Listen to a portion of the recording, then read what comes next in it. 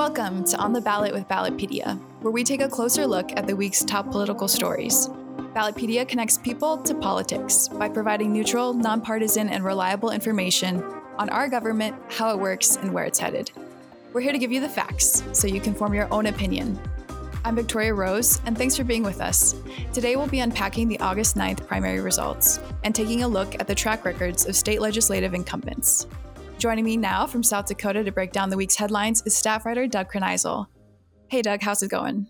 It is going well, Victoria. Thanks for having me. So were you up late this week covering election results? Yeah, I mean, it was nice being in the same time zone as the Wisconsin races. That's way easier than when we're waiting for polls to close in like Washington. And I can't even imagine what it's going to be like when Hawaii holds their primaries. Well, I heard when you're not inputting election results, you have a fun hobby of playing the accordion. Is this true? This is very true. I do play a mean accordion. Maybe we could have you record a new intro sometime. Yeah, definitely. I mean, I channel my inner Weird Al. Yeah. That's where it all came from. Got started young. Well, we'll jump right into it. We covered 4 primary elections this week in Minnesota, Vermont, Connecticut, and the battleground state of Wisconsin. So let's start in America's Dairyland. Can you give us the scoop on the Democratic primary for the U.S. Senate race there? The Democratic primary for U.S. Senate in Wisconsin was expected to be more competitive than it ended up being. So at the start of the race, we had candidates like Lieutenant Governor Mandela Barnes, State Treasurer Sarah Godlewski, a Milwaukee Bucks executive Alex Lasry, and former state representative Tom Nelson. These 4 were kind of occupying a lot of the media attention. But then within the last week of July, Nelson, Lasry, Godlewski all withdrew from the race unofficially. Their names still appeared on the ballot, but they dropped out and endorsed Barnes, who then ended up winning that primary nomination with around 77% of the vote. That definitely made it an easier race than anticipated for him. Who will Barnes compete against in November? Yeah, so Barnes is going to be facing incumbent Senator Ron Johnson, Republican, who's running for a 3rd term. And Johnson was first elected to the Senate in 2010 when he defeated Democratic incumbent Russ Feingold. And then there was a rematch between the two in 2016, which Johnson won again. So Democrats are hoping that Barnes can shake things up a little bit.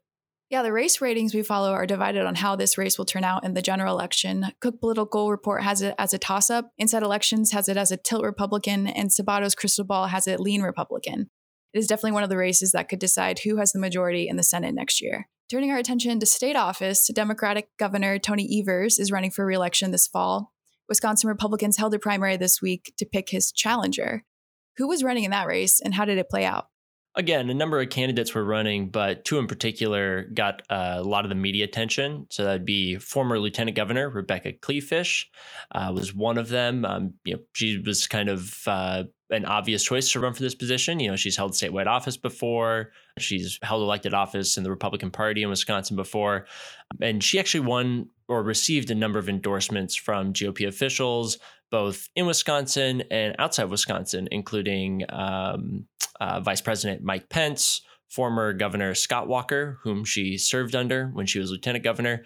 But this race was one that we've kind of seen in a few races around the country this year, where you've got a little bit of a divide between who's endorsing whom. So like I said, Vice President Mike Pence endorsed Kleefisch, but former President Trump actually endorsed Tim Michels, who is a construction executive, U.S. Army veteran. And Michels, like Trump, campaigned as a political outsider and promised to, quote, drain the Madison swamp in Wisconsin. And then Michels ended up defeating Kleefisch for the nomination by roughly 30,000 votes. It was pretty tight. That one, I definitely had to wait around for the race to get called. Kept me up a little bit later than the Senate primary.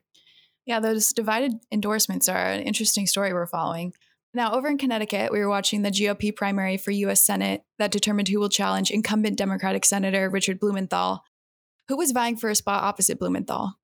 Here in Connecticut, we had 2 candidates who were kind of, again, occupying a lot of the media attention. You had Themis Klarides, who's an established figure in Republican circles, given her 20 plus years of experience in the state house. Then you had Republican National Committee member Leora Levy, who received an endorsement from former President Trump as well. And again, here, Trump's endorsement seems to have factored in as Levy emerged victorious, winning 50% of the vote compared to Clarity's 40%.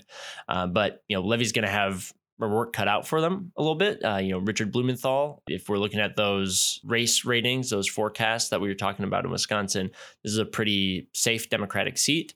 So it'll be something to look out for come November. Got it. Now, up in Vermont, another U.S. Senate race has our attention after Democratic Senator Patrick Leahy announced he would be retiring, creating an open seat. Leahy has served as a senator since 1975 with a total of 8 terms. Race raters also have this election as solid or safe Democratic. So after this week's primaries, who will we see face off in November for that seat? Yeah, fun fact, Patrick Leahy is also the only incumbent U.S. senator to appear opposite Heath Ledger on the silver screen. He was in The Dark Knight. Yeah. He's in a lot of Batman movies. He's in 5. I saw that today when I was researching him. Yeah, so he's he's had a distinguished career, I guess. Exactly. Many years in the Senate and a number of Batman credits to his name. But in that race with his retirement, we had Democratic, the state's lone U.S. House Representative Peter Welch secured the primary nomination there to run in November. And I know at the start of this race, it was kind of up in the air, sort of how's this all going to pan out, especially with sort of what Vermont's other U.S. Senator, Bernie Sanders, would be doing as far as endorsements go. But Sanders endorsed Welch pretty early on in the primary cycle and, he kind of cleared the field, received 87% of the vote.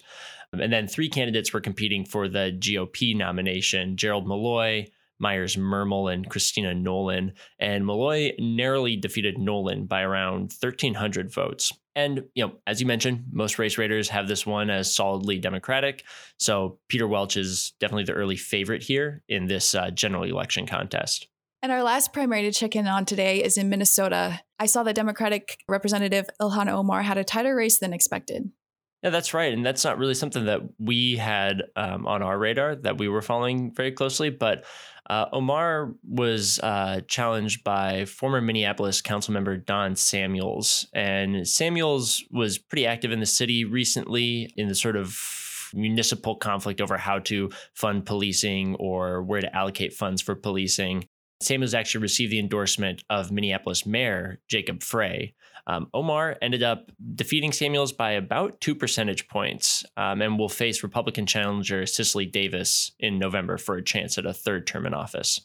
So primary season isn't quite over yet. We have 8 states left to go before November. Hawaii holds a rare weekend primary on August 13th. And next week on the 16th, it'll be Alaska and Wyoming's turn. Switching gears here, Doug, let's talk about the track record of state legislative incumbents this year. There are 6,278 legislative seats up for election in November, and 38 states have held primaries. In a broad sense, how have incumbents fared thus far this year? Across all of those states, 182 state legislative incumbents have lost to primary challengers, and that's 4.6% of all incumbents who filed for re-election. And are those figures consistent across both parties? Yeah, if you break it down, you got 48 Democratic incumbents who lost in primaries. That's 3% of the Democrats who filed for re-election. Figures for Republicans are higher. So far, 134 Republicans have lost in primaries, but there are also just more Republican incumbents in general. Still, those defeated Republicans represent 6.1% of all the Republicans who filed for re-election. So at an increased rate compared to Democrats. Historically, Democratic incumbents are losing at roughly the same rate we typically see, while Republican incumbents are losing at around twice the rate they usually face. And does this have anything to do with the higher number of contested races in general? Yeah, there definitely are more incumbents facing contested primaries this year than in other recent cycles. So if you look at just these states that have held primaries so far, there have been over 1,000 contested primaries featuring incumbents. Whereas if you look at these states in previous years, it's been lower, around 800 or 700. But, that's why we want to look at percentages because that kind of allows us to compare things across the board. So, a 5% loss rate compared to a 2 or 3% loss rate is pretty sizable, especially when you consider the thousands of state legislative races there are. Yeah, that's a pretty big difference in that context. What's our analysis say that reason might be? We tried to look at some of these races where incumbents lost to find unifying threads, but really these defeats have tended to be tied to issues within each respective state, the tensions and inter-party conflicts at the state level. But there was a really thorough article David Lee with the Associated Press published last week where he actually looked at some of our data and dug into that increased rate of incumbent defeats for Republicans in particular.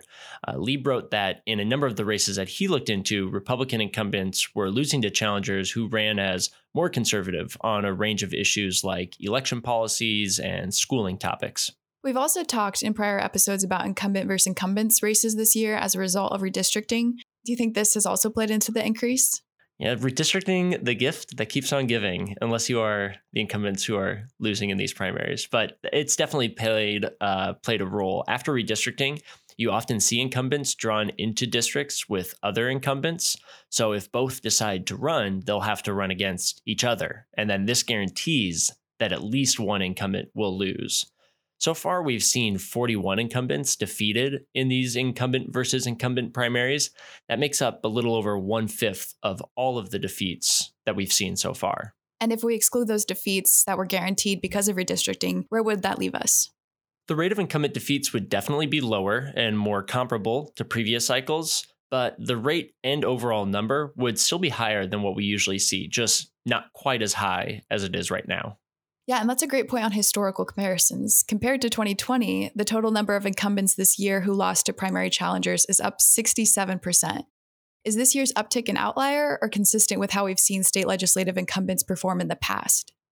We'll have to wait and see if this trend continues into the future with those few remaining states that haven't held primaries yet. But this has definitely been the toughest primary cycle for incumbents in recent history, for sure. So right now, we are at that 4.6% loss rate in 2022. The next closest was in 2018 with a 3.3% loss rate. 2020, 2016, 2014, the loss rate didn't even cross 3%. But it's worth noting that a 4.6% loss rate, that's higher than usual, but it still means that over 90% of incumbents are either winning their primaries or just advancing straight to the general because they didn't face a primary. So this isn't upheaving legislatures across the country, but it still represents a noticeable difference. Sure. So statewide, there are thousands of incumbents, and we have seen less than 200 lose in primaries. But is that the case on a state-by-state basis, or are there some states where these primary defeats really might shake things up? Oh, definitely. You see a state like Wisconsin, we haven't logged any primary defeats there. But then you look at a state like Idaho, that's when things get a little crazy because Idaho has had the highest rate of incumbent defeats. Roughly 1/4 of every incumbent who filed for re-election lost to primary challengers. That's up from a 5% loss rate in 2020. That's a really big chunk and a big change that will definitely shake up the legislature when it reconvenes next year. Yeah, wow. 25% loss rate is pretty sizable. But in a recent episode, we were talking about how competitive certain state legislative chambers will be this year. Idaho is a pretty solidly Republican state, and Republicans really aren't at risk of losing control of their majorities there. Have we seen any interesting primary outcomes in some of the more battleground states? The best example of that would be Arizona. Right now, Republicans hold a 1-seat majority in both the House and the Senate. That's the narrowest majority across every chamber holding elections this year. Around 18% of incumbents who filed for re-election in Arizona lost to primary challengers, the highest loss rate in the state for quite some time. On top of that, just under half of incumbents didn't even file for re-election this year. So those defeats and those retirements taken together means there will be a lot of newcomers winning general elections in November. Exactly. And it means that a lot of the races come November won't see that incumbency advantage playing a role, which definitely adds a layer of competitiveness to what was already going to be some of the most competitive state legislative elections this year, especially when you consider the role Arizona has been playing on the national level recently when it comes to, U.S. Senate races, presidential elections, and things along those lines. That's all really fascinating. If our listeners are interested in learning more about this analysis, we've linked it in our show notes. Thanks for coming on and carrying the show today, Doug. Always a pleasure. Happy to be here.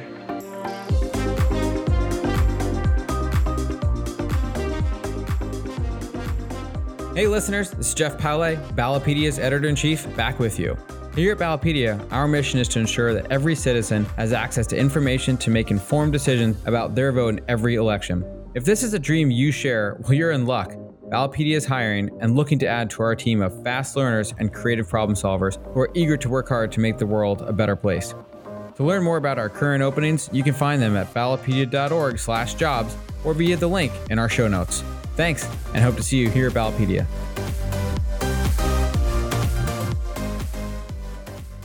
It's another edition of Footnote Facts with me, Paul Rader. Today's topic, state executives.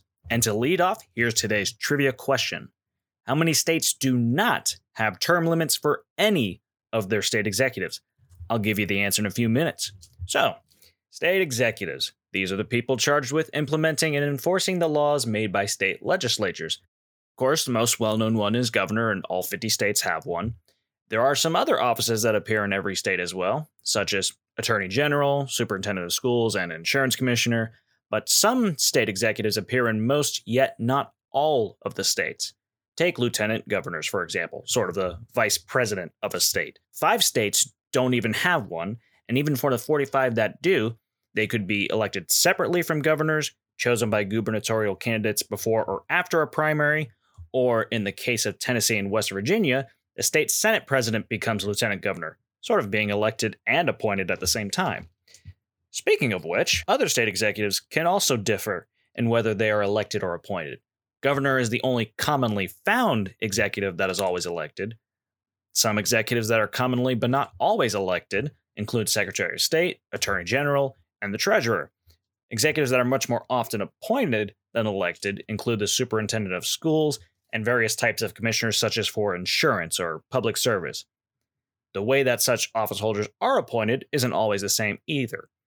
Typically, appointments are done by the governor, but there are some exceptions. Tennessee's Supreme Court appoints that state's Attorney General, while in Maine, the state legislature does so.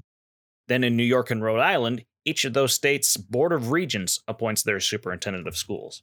Because of all these differences in whether offices are appointed or elected, some states will have mostly appointed state executives, like in Alaska, where it is just governor and lieutenant governor who are elected, and some states will have a bunch of elected executives, like North Carolina, where 10 of them are elected. Talk about ballot fatigue.